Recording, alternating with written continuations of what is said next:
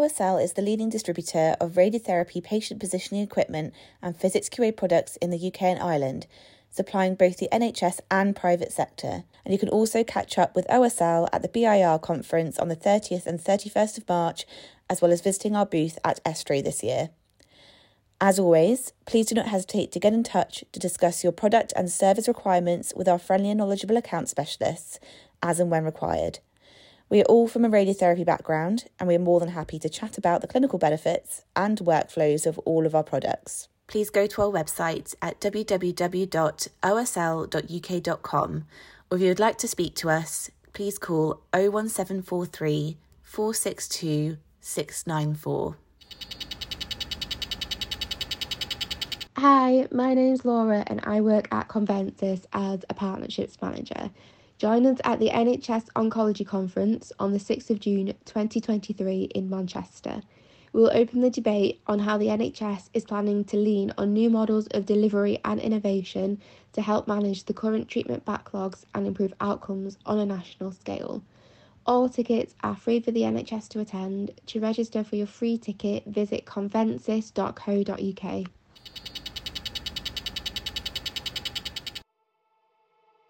Welcome to podcast number 86. My name is Noelle Granson and I'm joined by fellow host Joe McNamara. Hi everyone. A big thank you to our last guest Rebecca Quick, who talked about her experience of cancer and living with the consequences of treatment. If you haven't had a chance yet, please do go and take a listen. So we're very pleased to introduce our guest Noelle Clerkin, who is an advanced practitioner working towards consultant practice, and she will be discussing mammography screening and her career pathway. Hi Noelle, how are you? Hello everybody. Thank you so much for having me on the podcast. I am very, very excited to be here, and congratulations on your recent accolade with the Society. You are raising the profile so much. It's brilliant work. Oh, thank you. Yeah, it was a busy week, as Joe and I have said. Yes. I think we've just about recovered. So, Noelle, could you tell us a bit about yourself and your career pathway? Lovely. So I'm a diagnostic radiographer. I'm currently working as a Deputy Breast Service Manager for the Belfast Trust. Within my position, I have a number of roles. I'm Lead Clinical Practice Educator, which is associated with Nottingham Institute of Breast Education, and we are a satellite centre that deliver assessment and training for postgraduate radiographers completing their postgraduate certificate in mammography. I'm also an advanced practitioner, and definitely I get most excited with my work as an advanced practice radiographer. I am currently in my third and final year of my PhD, which is I'm very, very excited to be on the home stretch. And I'm also a visiting lecturer for the University of Suffolk, and I'm an external examiner for St George's University in London as well. So my role is quite diverse and dynamic, and I really love that about it. It's definitely evolved since I, thought about being a radiographer. I come from a healthcare background. My dad is a paramedic and my mum is a radiographer. So I don't really remember a time when I didn't know about radiography really. As a little girl, I remember fogging film on my mum in the dark room. I remember stamping right and lefts onto analogue film as well. I don't think I really should be saying this, but I honestly don't remember a time when I didn't know what radiography was. So it was kind of a natural progression going in, and diagnostic radiography was kind of a clear route for me as well. I undertook my degree with the University of Suffolk, and I qualified when I was very young. I was 20 when I qualified, and I moved back to Ireland and worked for Monaghan General Hospital and then with St Vincent's University Hospital in Dublin. And this is a large teaching hospital, and it was an excellent opportunity for me to hone my skills as a radiographer. They are affiliated with University College Dublin, so that is where I undertook my first postgraduate education, I suppose, study, and I trained as a mammographer with them. In 2013 I relocated back to East Anglia. You see a trend here, and I worked for the Colchester and Chelmsford Breast Screening Service, and that's where I worked with an excellent team of superb radiologists and advanced practitioners, and built on my advanced practice skills there. And then after COVID, I relocated back to Northern Ireland, and I've taken up this position. So I'm really, really fortunate. I've worked for all three healthcare services. You know, I've worked for the HSE in Ireland, I've worked for NHS, and now most recently the HSE. So it's really given me a real great overview of the healthcare service, and I love that I'm able to disseminate my own expertise and my own knowledge, but also build on existing practice, you know, especially in the Belfast Trust. It's really exciting, and I work for a really progressive and supportive trust that are very excited about my work, and that I think that filters down across the whole department as well. Noelle, you sound really lazy. You're not doing enough. Like, seriously. I can't believe how little you're doing within your field. No, I love it though, Joe. It's easy, you know. It's not easy.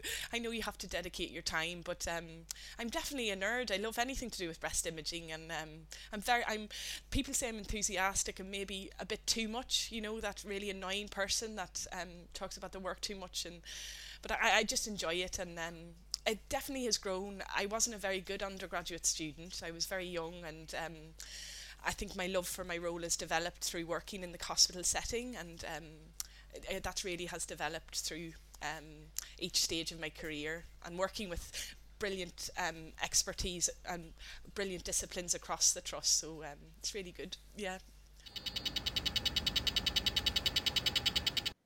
So Noelle, for anyone listening, what is a mammographer? Do you do your undergraduate degree and then you qualify as a mammographer, or do you have to do extra studies to get there? A mammographer is someone that takes mammograms in essence, and mammographer is a term that we use to cover a number of disciplines really. We call assistant practitioners that study to take mammograms, mammographers also. So it's a term for imaging practitioners within a breast unit that take mammograms, but we specifically with radiographers, yes, you undertake a postgraduate certificate in mammography, and it's at master's level.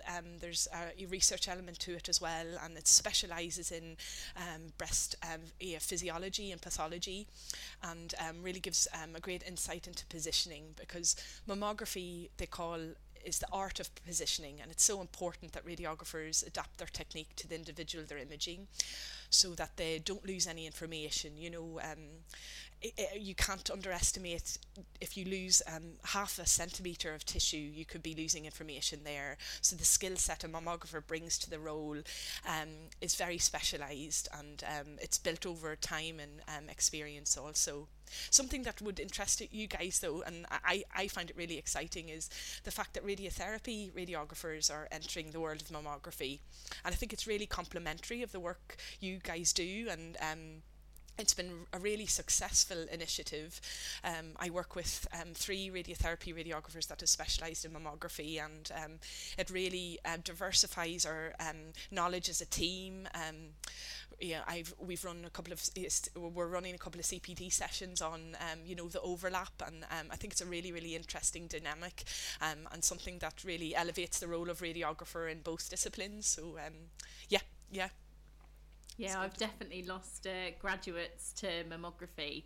And I'm a bit like, no, don't leave. But exactly as you said, it is that whole kind of role dynamic that actually I think helps within the team as a multidisciplinary team, but also for the patient. I think, having that extended knowledge from their perspective can help the patient, exactly the same as a diagnostic mammographer would again complement around kind of some of the imaging processes and the pathway that those patients would go through. But yeah, workforce shortages, I think it's Hands slightly up. challenging. I would say though, Noelle, and this again might be a bit of a political hot potato, but there's different pay scales, isn't there? So I know that when I've kind of talked to some of our graduates about what's enticed them to enter a career pathway in mammography, one of the things is the fact that paid apprenticeships to then get to that postgraduate level is very common, and then obviously when you're qualified you're automatically on on a band 6. I don't know if that's necessarily the case in Ireland, but do you think that that's potentially something that should be rolled out across lots of different disciplines?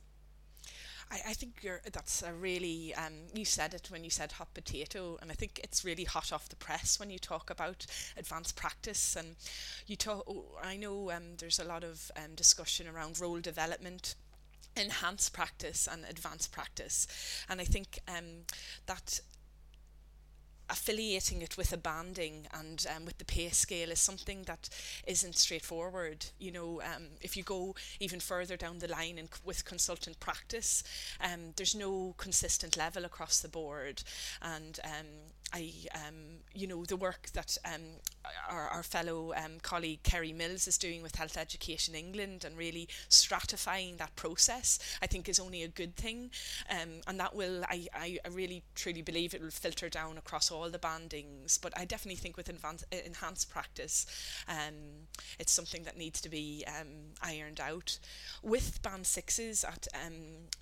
because then there's the discussion of the assistant practitioner's role as a screening mammographer, and then the additional responsibility that comes with being a qualified radiographer, undertaking mammograms at a symptomatic level as well as a screening level. There is overlap, and there's definitely room for development there as well. I know in Ireland those roles of advanced practice and assistant practitioning roles are limited, but across the NHS it's definitely something that needs to be ironed out. Yeah, room for discussion too. Yeah. You mentioned a few different roles there, Noelle, so just so I understand, you would do your diploma, qualify, would you start at a band 5? Or would you start at a band 6 level? It depends on the trust. For example, I was interviewing yesterday for a band 6 position, and they they are employed as a band 5, and once they gain their qualification, then they're introduced to the band 6 level. But for example, where I worked in Colchester, they employed trainee mammographers at a band 6. So I know that's a good question for CEOs and chief execs of the hospital, because I'm not too sure where it lies there, but they're definitely varied. And I do think there's an incentive there. There's a drive to achieve your band 6 when to feel accomplished when you've, undertaken postgraduate study. And I think that's a great driver for someone. But I know it's not consistent. It's interesting, so obviously anyone listening doesn't know, band 5 is an entry level into the NHS where you need to have a degree, but you can qualify as a therapeutic radiographer and work as a band 4 until your 8 CPC registration comes in. So you can do that, but it sounds a bit like in mammography you can work as a 5 while getting a diploma, and then almost you have that progression already written in, which is quite amazing, because I think in our world, to some places to get to a band 6, it could be years and years and years. Yes. And I'm sure that's the incentive for radiotherapy radiographers going into mammography, to get that band 6 position. I think it's something they definitely need to look at, and acknowledge, especially if someone is studying at master's level, that needs to be appreciated, and not reward isn't the right, but acknowledged for sure, Yeah. You mentioned as well symptomatic and screening. How does that differ for a mammographer? Yes, so within breast imaging we have 2 services. We have the symptomatic service, so patients that attend are seen with their GP with a symptom, so they have a concern or a worry, and then they're referred, and within the NHS we have a number of targets that we have to meet, and they have to be seen within the breast department within 2 weeks. So when they're referred to us, and this is really the gold standard for symptomatic work across the NHS, and I think it's really the foundation for why, and I know I'm biased here, of why the breast service is so excellent. When they attend for this one-stop appointment, they're seen by a multidiscipline of consultants. So you meet with a surgeon initially that clinically examines you. then they assess what imaging they need. So that could be a mammogram if you fit the criteria or the clinical indications meet that, or an ultrasound. So any imaging is requested on that day.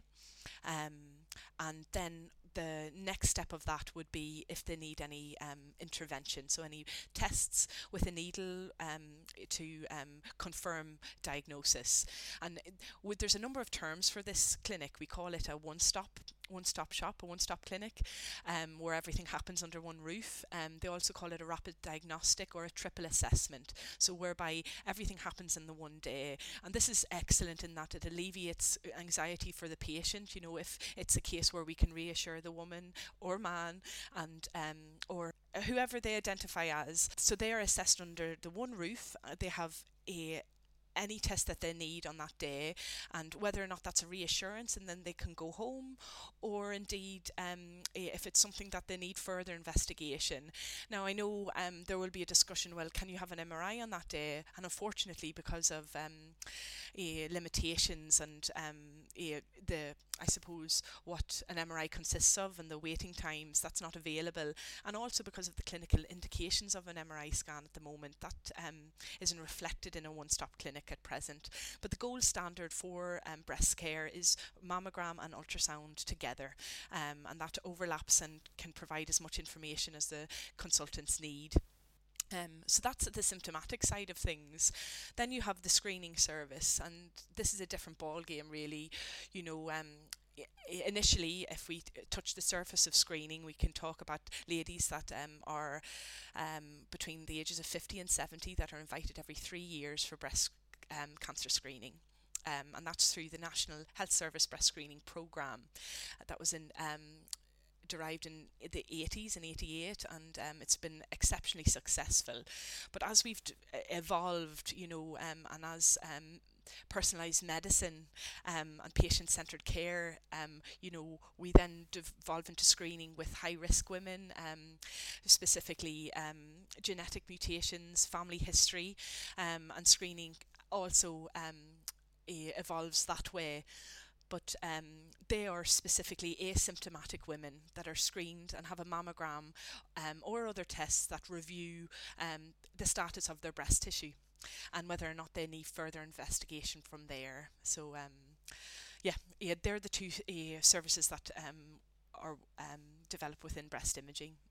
Noelle, you mentioned about symptomatic and having a mammogram, then followed obviously by an ultrasound. We had Cheryl Cruz on recently who was talking about breast density.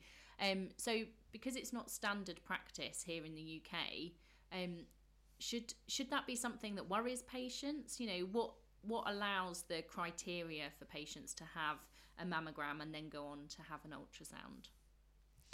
Yes, it's a very great question, Jo, and it's something that's very complex.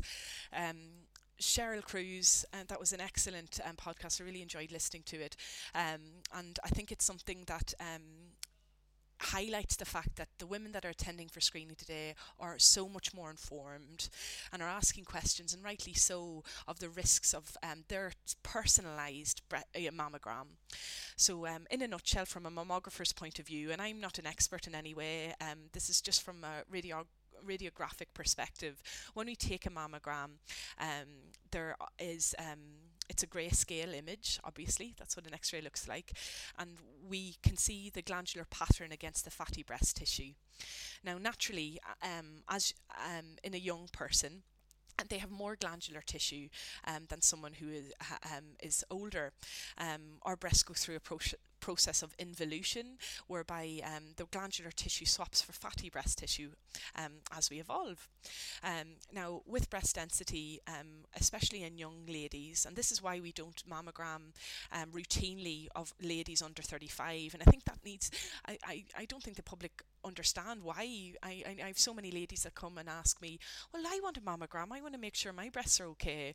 But the reason why we don't image and don't perform a mammogram on women, usually under the age of 35, is because it's not very diagnostic. You know, we're irradiating radiosensitive tissue, and for the purpose, and we have to weigh the benefits of it. And if their breasts are full of glandular tissue, and are not able to be read by it is a consultant radiographer or radiologist, or in fact an advanced practitioner. It's like a minefield. You can't, I suppose, diverse to interpret through all the glandular tissue. It's almost like a very famous professor compared it to finding Where's Wally. It's, if you imagine Where's Wally and invert it into a grayscale, it's a challenge to try and find the different patterns against it. So that's why usually in ladies under 35, if you attend symptomatically, we perform an ultrasound routinely. And then in some circumstances, depending on the clinical indications, a mammogram may be performed, but that is definitely case by case basis. So with breast density, some ladies have, when they go through the process of involution, you can still come across a lady in their 70s that have very dense breasts. And I know Cheryl discussed the BIRAD scale. I know she spoke about that, and that is the scale that's used to identify how dense your parenchymal pattern is. A very famous radiologist called Laszlo Tabar initiated that scale, and it's very, very helpful to identify how dense someone's breast is. But it's very it's not a very objective review. There's a lot of research going into AI on how to analyse and how to calculate how dense a breast is from a mammogram or other imaging modalities, but it's not an exact science, and I think that causes complications in informing the woman of specifically how dense and what risk factor is associated with it.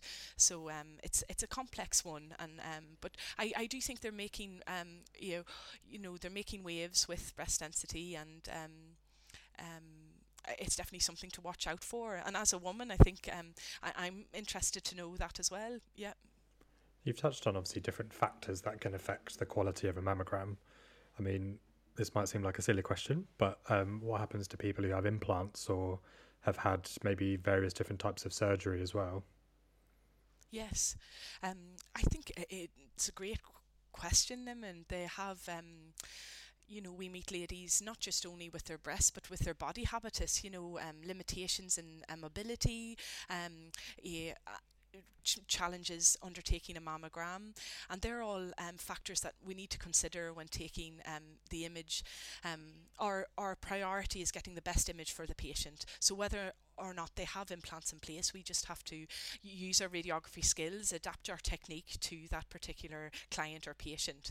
So specifically with implants, we take additional images to slightly position the implant out of the way. It's called an Eklund view, and that enables us to visualize the breast tissue in front of the implant.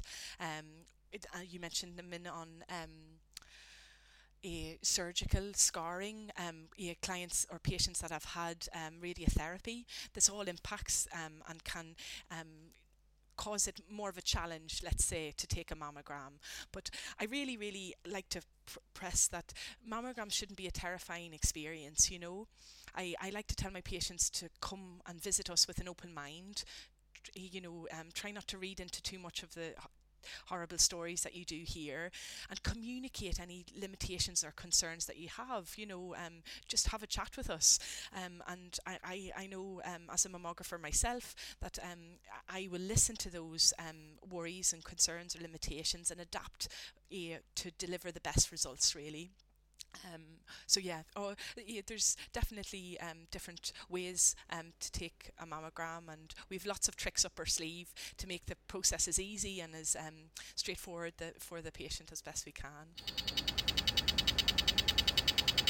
How would you explain it from a patient's perspective? Yes. So obviously the horror stories, I mean, I've never had one. No. Hopefully I never need one, exactly. But I've not heard that they're very pleasant. No, I know, Niman, I know. I've heard so many stories that patients come in before we undertake the procedure, and they tell me what they've heard. And I don't think I'd come for a mammogram either if I've heard some of those stories. But what I'll tell you is what I say to my ladies, or my whoever comes, and that's something I have to apologise for. I say ladies a lot. We see a lot of women in the breast unit, but there's anyone that comes to see us. I say the exact same thing. I compare it almost to a encyclopedia or a heavy book resting on your breast. It's very strange. I know, Nimmin, but it's like a heavy book resting on your breast. But it only lasts for 10 seconds. I always say that, and we take 4 images usually, and it's something I like to empower my ladies. I like to say, you can do this. This is you've overcome so much in your life. I'm sure this is nothing. It takes a few seconds, and the compression releases quite quickly. But it's very dependent on, as you said before, Nim, and the sensitivity and the context of the breast tissue that we're imaging, and we have to consider all those factors when taking the mammogram. And I think on applying compression, the radiographer obviously has control. There are equipment and manufacturers that are introducing self-compression buttons for giving the patient the control, but usually the radiographer has the control of applying the compression, and it's measured in Daka newtons. It is a squeeze, but it doesn't last very long, and I like to emphasise that. And I also like to emphasise the importance of the images that we get. They're so informative, and empower the lady that there is a purpose to this, and if we get good pictures, we can answer her questions. What's the impact from COVID been with breast screening?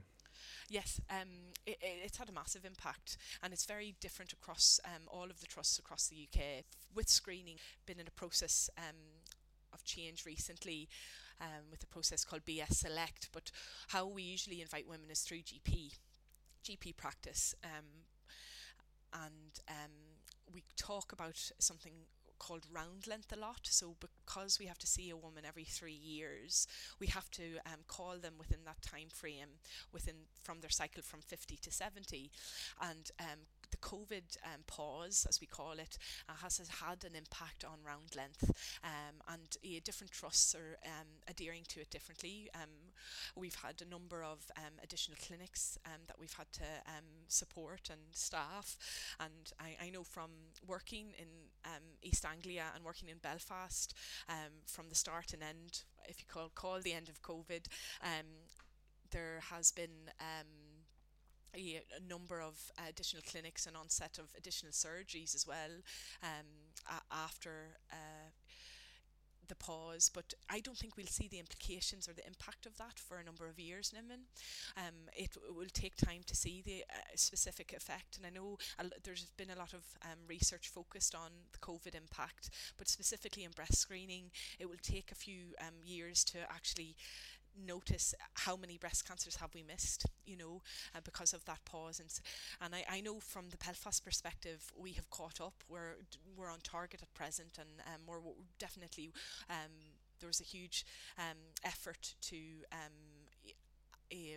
deliver more screening clinics to accommodate more women, but that will have an implication again on their because their appointment was late this time. It will have an impact on the next round length. So in another 3 years, will they be late again, so to speak? So it's a difficult one to say, but we'll wait and see what the publications and literature states.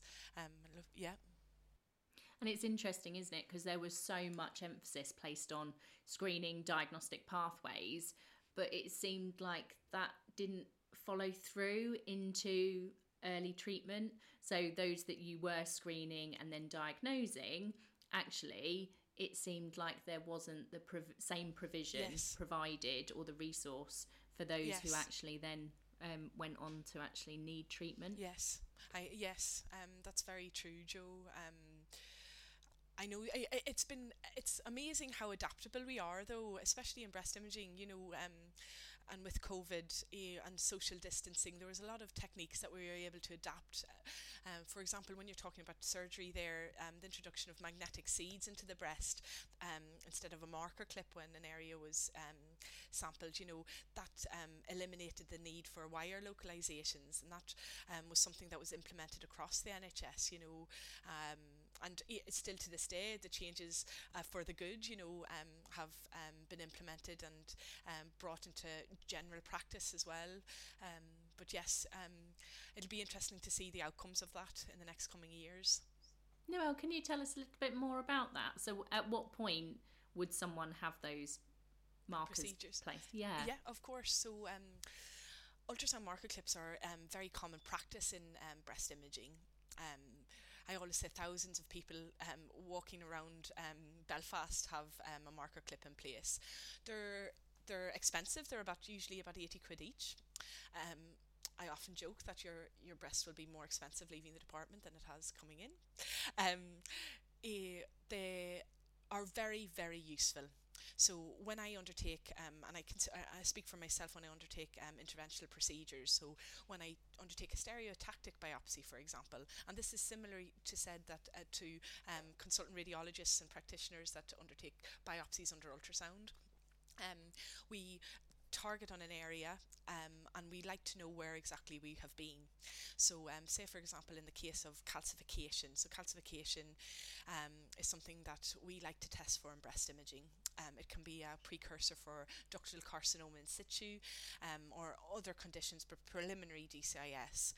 So we like to test for calcification, but sometimes we want to and this has been common practice now, is to place a marker clip in place to show where we've been with our needle.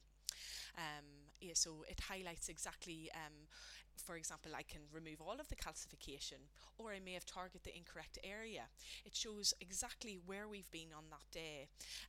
Now there is considerations as well, because you can have clip migration, so that needs to be a consideration, but specifically and usually the marker clip sits where we've been and can then lead on to, it can reassure us that that area is normal. And in future I often say to my clients that when you win the lotto and go to Barbados and have a mammogram in Barbados, and they don't know your history, but they can see your mammogram and they can see that you've had a marker clip, and you can say that's been tested and that is just normal tissue and that's a normal variant for you. But on the other case, if this turns out to be an area for concern, they're very, very useful for the surgeon to localise impalpable lesions. So, for example, if it was an area of calcification that isn't visualised on ultrasound or on clinical examination, we usually, and that historically, we've placed a localisation wire at the site of the marker clip. And this allows the surgeon to follow the wire down to the site of the area under investigation. Now, what I mentioned there about magnetic seeds is it's this new technology that has been used to, it's just a tiny little seed, very similar size of a marker clip, that's magnetic. And there are we use another magnet up in theatre, we call it the probe, that the surgeon is allowed to brush over the breast, and it alerts the surgeon to where exactly the seed is sitting. And the benefits of this is that a localization wire, because it has the chance of moving in the breast, because the wire does appear out of the patient's skin, it has the chance of moving. So usually we'd only put a wire in maybe the day before or on the day of surgery, and you can imagine in the middle of COVID the implications of that was quite challenging, whereby the magnetic seed at the site of biopsy, a magnetic seed could be placed as well as or in place of a marker clip. So it removed that need for additional localization. Now, of course, there's other stipulations. Magnetic seeds cause blooming and artifact MRI, so we have to consider that they can't be used in all circumstances. And also, localization wires are excellent at what they do.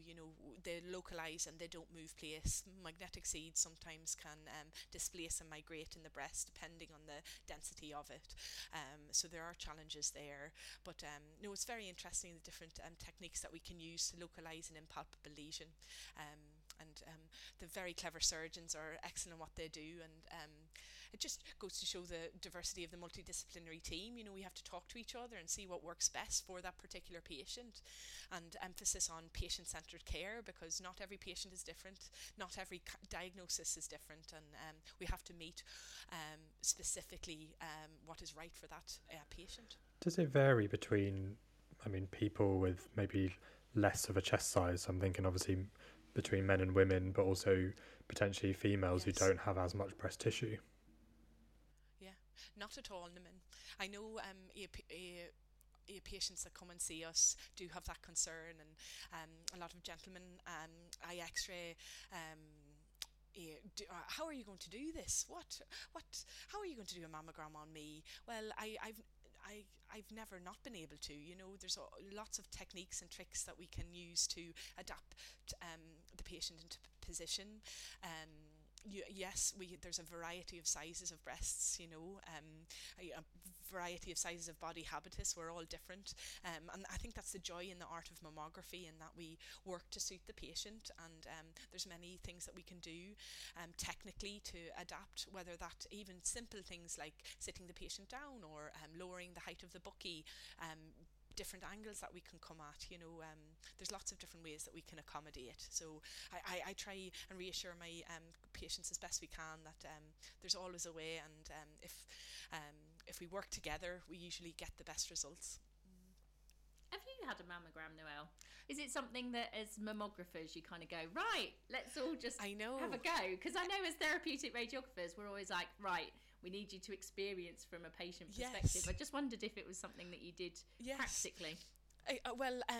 It's a really great question, Jo, and that's something that our patients ask us a lot. Have you had this done? You know, this is horrendous. Have you had it done? Do you know what it's like?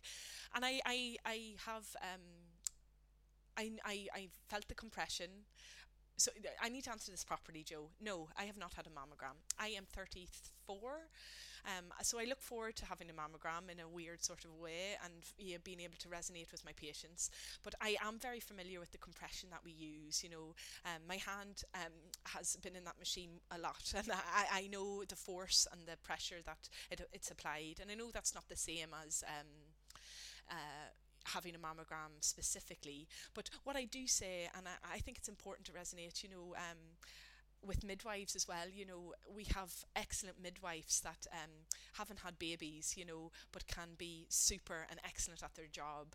So even though I haven't had a mammogram, I really try, and I really believe I'm good at taking mammograms. You know, it doesn't hinder my ability to undertake the procedure, and I think that's an important point, you know. Yeah. And obviously, just to reiterate, no one actually receives a radiation dose when we're practicing techniques. I can just envisage someone going, what, therapeutic radiographers get some radiotherapy whilst they're trying it out? Absolutely not. It's just the technical setup of the procedures. And it's that simulation, isn't it, of kind of getting into the mindset of what the per patient is experiencing, and I think alongside the physical aspect of having a mammogram, I think that anxiety is also something, you know, that you need to appreciate even more so, you know. So there's a lot of factors trying to get into that patient mindset and appreciate what they're going through. Noelle, you talked about your PhD. What is your subject? What are you looking into? Excellent, Naman. I could talk all day about my PhD. My husband is bored to tears. I am looking at association and factors that hinder or optimize radiographic image interpretation. So we know that radiologists are excellent at interpreting mammograms. There's literature that evidences this across the globe. But we also know, and literature also states, that radiologists mirror those of radiographers that image interpret. Evidence also states this as well. But what makes my PhD innovative, and I suppose the world's first, as my supervisors always say, is that we do not know specifically what makes a radiographer great at image interpretation. And when there was a shortage of radiologists in the UK in the 90s, radiographers were trained to interpret mammograms, and this has led to excellent precedent of universities delivering master's level qualifications on image interpretation, and there's over 300 radiographers interpreting mammograms across the UK at present. So my point is that we need to set a precedent, we need to set benchmarks and have evidence-based practice. How can we deliver deliver the optimum breast screening service if we don't know what makes a radiographer great at image interpreting? And to be able to set benchmarks and understand factors that can indeed lead for the future of image interpreting and radiography-led reporting. So that's what I'm looking at. I'm very excited about it, Nim, and I'm using a platform called Detected X. And Detected X is an educational iCloud-based strategy that it has a wonderful learning portals. So I'd encourage anyone to take a look. And it's really, really good from a radiography positioning background, but a radiographic and specifically radiology reporting. So it's a really, really slick bit of kit. Radiographers log on a workstation, review a set of 60 images, and then I will collate data alongside a questionnaire I ask them to complete. And basically I'm looking at the statistics and the associations between both of those results. I recently published a paper on the foundation and a literature review of the foundation of my study. So please have a read. I'd love to hear what people think of it. I'm very excited about that, and I look forward to publishing my findings in this next coming year, and kind of setting a precedent for the excellent work radiographers are doing in image interpreting. I have to mention, and I can't not mention my supervisors when it comes to my PhD. Without support, undertaking a PhD when you are working is essential, and support can come in many forms. I have a lovely husband at home and a lovely little boy that is my escapism when I need to be pulled away from the computer. I have excellent support with my trust, management, and my radiologists that I work with are superbly supportive of my endeavours, but specifically my PhD supervisors, and I'd love to mention them if I can. I've got Professor Chantal Ski. She's specialist in integrated care. She's not from a radiography background, but her I suppose her view on looking outside of the box when it comes to radiography practice is invaluable. Associate Professor Ruth Strudwick, I'm sure she needs no introduction. She's an exceptional academic in the world of interprofessional learning, and I've come to really have great fondness for Dr. Strudwick. She was my undergraduate supervisor when I was doing my degree. I really felt for poor Ruth then, but this has developed into a PhD study, and I'm very lucky to have her on board. And then finally, I do work with the Detected X platform is an Australian-based company, and its CEO is Professor Patrick Brennan, who also happens to be my uncle, and Professor I know, I'm very, very lucky. It's very small, but again, how lucky am I to have an uncle that has led the world in radiology research, and he really tests my boundaries, and he doesn't go on easy on me at all. I have to emphasize that, but I'm very, very lucky that they strive for excellence and support me in all of my endeavours at my PhD. So without all of that support, I would not be successful, and I haven't got it yet, so I have to keep plodding away. So thank you for letting me mention that. No, it sounds very interesting. Do you ever think, this might be controversial, you don't have to answer, but do you ever think we'll get to a point with AI and advanced practitioners like yourselves that when a mammogram is taken, and if there is a suspicious finding, you could tell the patient there and then? Niman, I don't think we need AI to tell us that, radiographers, and I think this is something that really, looking at the clinical background of how a radiographer reviews images, is when we see and look at mammograms day in, day out, it's a process of being familiar with the images and knowing what is a normal variant and what is not. So it is a challenge, and I think there is definitely a technique of first and foremost, we're not, as mammographers, we're not qualified to give information in that clinical setting. Number two, it isn't the right environment to deliver someone that information. And I think we have to just treat everyone who come with the same professionalism, and our aim is to get the best pictures. As I say to my patients and clients, my aim here is to get the best picture I can for you, and that is my job. And then we will let the radiologist or the radiographer who's interpreting the images review and report on those findings. So it's almost like a step-by-step process. And something that I do say with screening, and why screening is so successful, is mammograms are double read. I don't know if you're aware of that. So when you attend for screening, 2 readers review them. So it's almost like a fail-safe. If one disagrees, they have to be in consensus. They have to be in agreement that both of the mammograms are clear before that lady is discharged, or returned to a routine recall. Yes, it's a difficult one, Niman. But from a diagnostic background and flying the flag for diagnostic radiography, it's the same, very similar to when you see a broken bone on an image.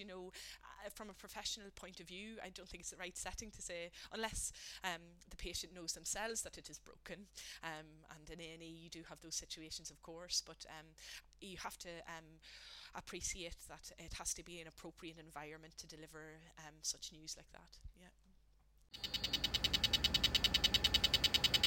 So Noelle, you're working towards consultancy. What does that mean, and what is it that you're doing that will eventually make you then gain that esteemed title of consultant diagnostic radiographer? Or do you do consultant mammographer? What would your actual title be? Yes, titles are a tricky thing, Jo. I don't think I would mind being called either consultant mammographer or consultant radiographer. And I think it's not actually the title that you strive for. I know you strive for that position, but I think in breast imaging specifically, the pathway is never very straight, and especially with advanced practice, we have the 4 pillars of advanced practice, but consultant level practice isn't as the pathway isn't as clear, and it is very different wherever you work, and whether that be in breast imaging or in other modalities, the consultant level practice is difficult sometimes to achieve, but also to understand what is needed to gain that position. Within breast imaging, and that's what I can speak about, is to become a consultant, you need a number of qualifications. So the aim is to be able to diagnose, review your images, to undertake any interventional procedures that's necessary, and to almost mirror the work that is done by a consultant radiologist. So I always like to, it's not we are not doctors by any mean. We do not have the cross-sectional anatomy background and the medical background that our esteemed radiologists bring to that role. But what we do have is another set of skills, and I think specifically in breast imaging, if we look at the different, so you need almost the 5 areas for consultant practice. So you need to have interventional technique.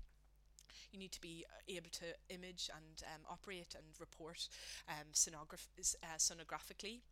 You need to be able to image interpret your mammograms, and you also need to be able to clinically examine the breast from a clinician perspective as well. And then the final spoke of the wheel, I suppose, in consultant-led practice is the importance of research. And once all of those I suppose qualifications are obtained and experience, then you can apply for a consultant position.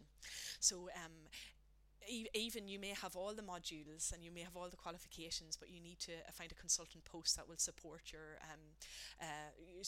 support your work. So I really look forward to Health Education England and the work they're doing I suppose setting the pillars for consultant practice, because if you look at advanced practice and the pillars, education is essential. You also have education management, research and clinical expertise, and I suppose consultant level practice just elevates those pillars to another level. So it's a lot of responsibility, and it's a very, very important job, and I think you need to be competent and confident of your skills before for achieving that status. But I look forward to maybe achieving it one day. I know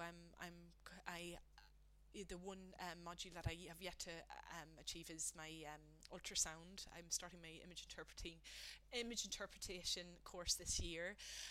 It's not a race, it's a journey, and I'm really enjoying. As I said before, I'm too enthusiastic. I need to just enjoy what I'm doing at the moment, and I surely do. Yeah. We both empathise with that, don't we, Numan? Yeah. Good. I can see. It just sounds amazing, because it shows again to people, general public, patients, we're not just button pushers. There's so much more to our roles than just taking an x-ray or helping a patient get into a gown. They're like such a multifaceted kind of area, diagnostic or therapeutic. Obviously we're biased, therapeutic's better, but you've showcased some of the good sides of diagnostic today, so thank you. Yes, good. Thank you for the chance to do so, Naman. Thank you. We have so many more questions we want to ask, but we're coming towards the end. Yes. And we always like to finish with top tips. So it'd be great to hear some more. You've given some fantastic ones so far already, but I'll briefly, I know for patients I would say come with an open mind, don't be scared of radiographers, we're human and we want to help you as best we can. That's what I'd shout out to anybody coming for a mammogram. For any healthcare students listening, just be proactive, get involved, ask questions, and if you're interested in postgraduate study or even undergraduate study, get in touch with your local university. Don't be afraid to use social media. I think there's definitely something that especially radiographers are almost scared to get involved with LinkedIn or Twitter. It's so inspiring, the work that academics and clinical academics are doing, and I think not to be afraid to. It keeps us up to date. It keeps us current. And how lucky are we to be living in an age where we have it? We can read about it on our lunch break. It's brilliant. Then for my fellow radiographers, and for I suppose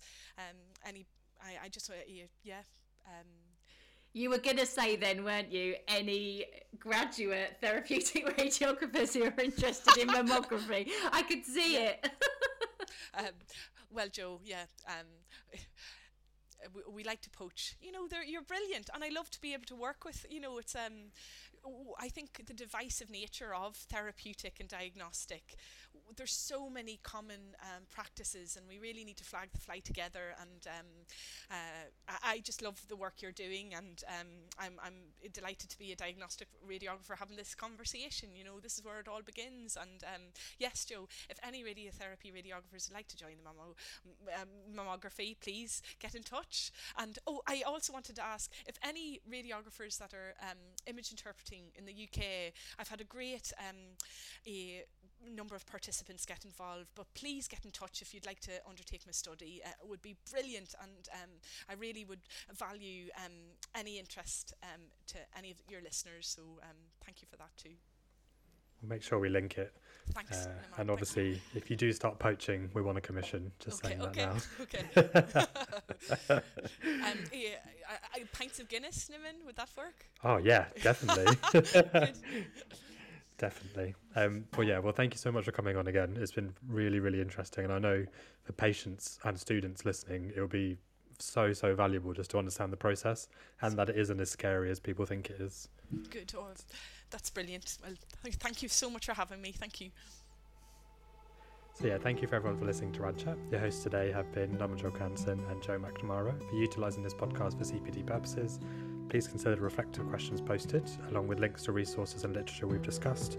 We'll put Noelle's email if you do want to become a mammographer as well. To receive your accredited CPD certificate, please complete the Google form link with the podcast. Our next guest to feature will be Steph and Tyler from Educational, and they'll be talking about social prescribing. So thanks for listening and take care.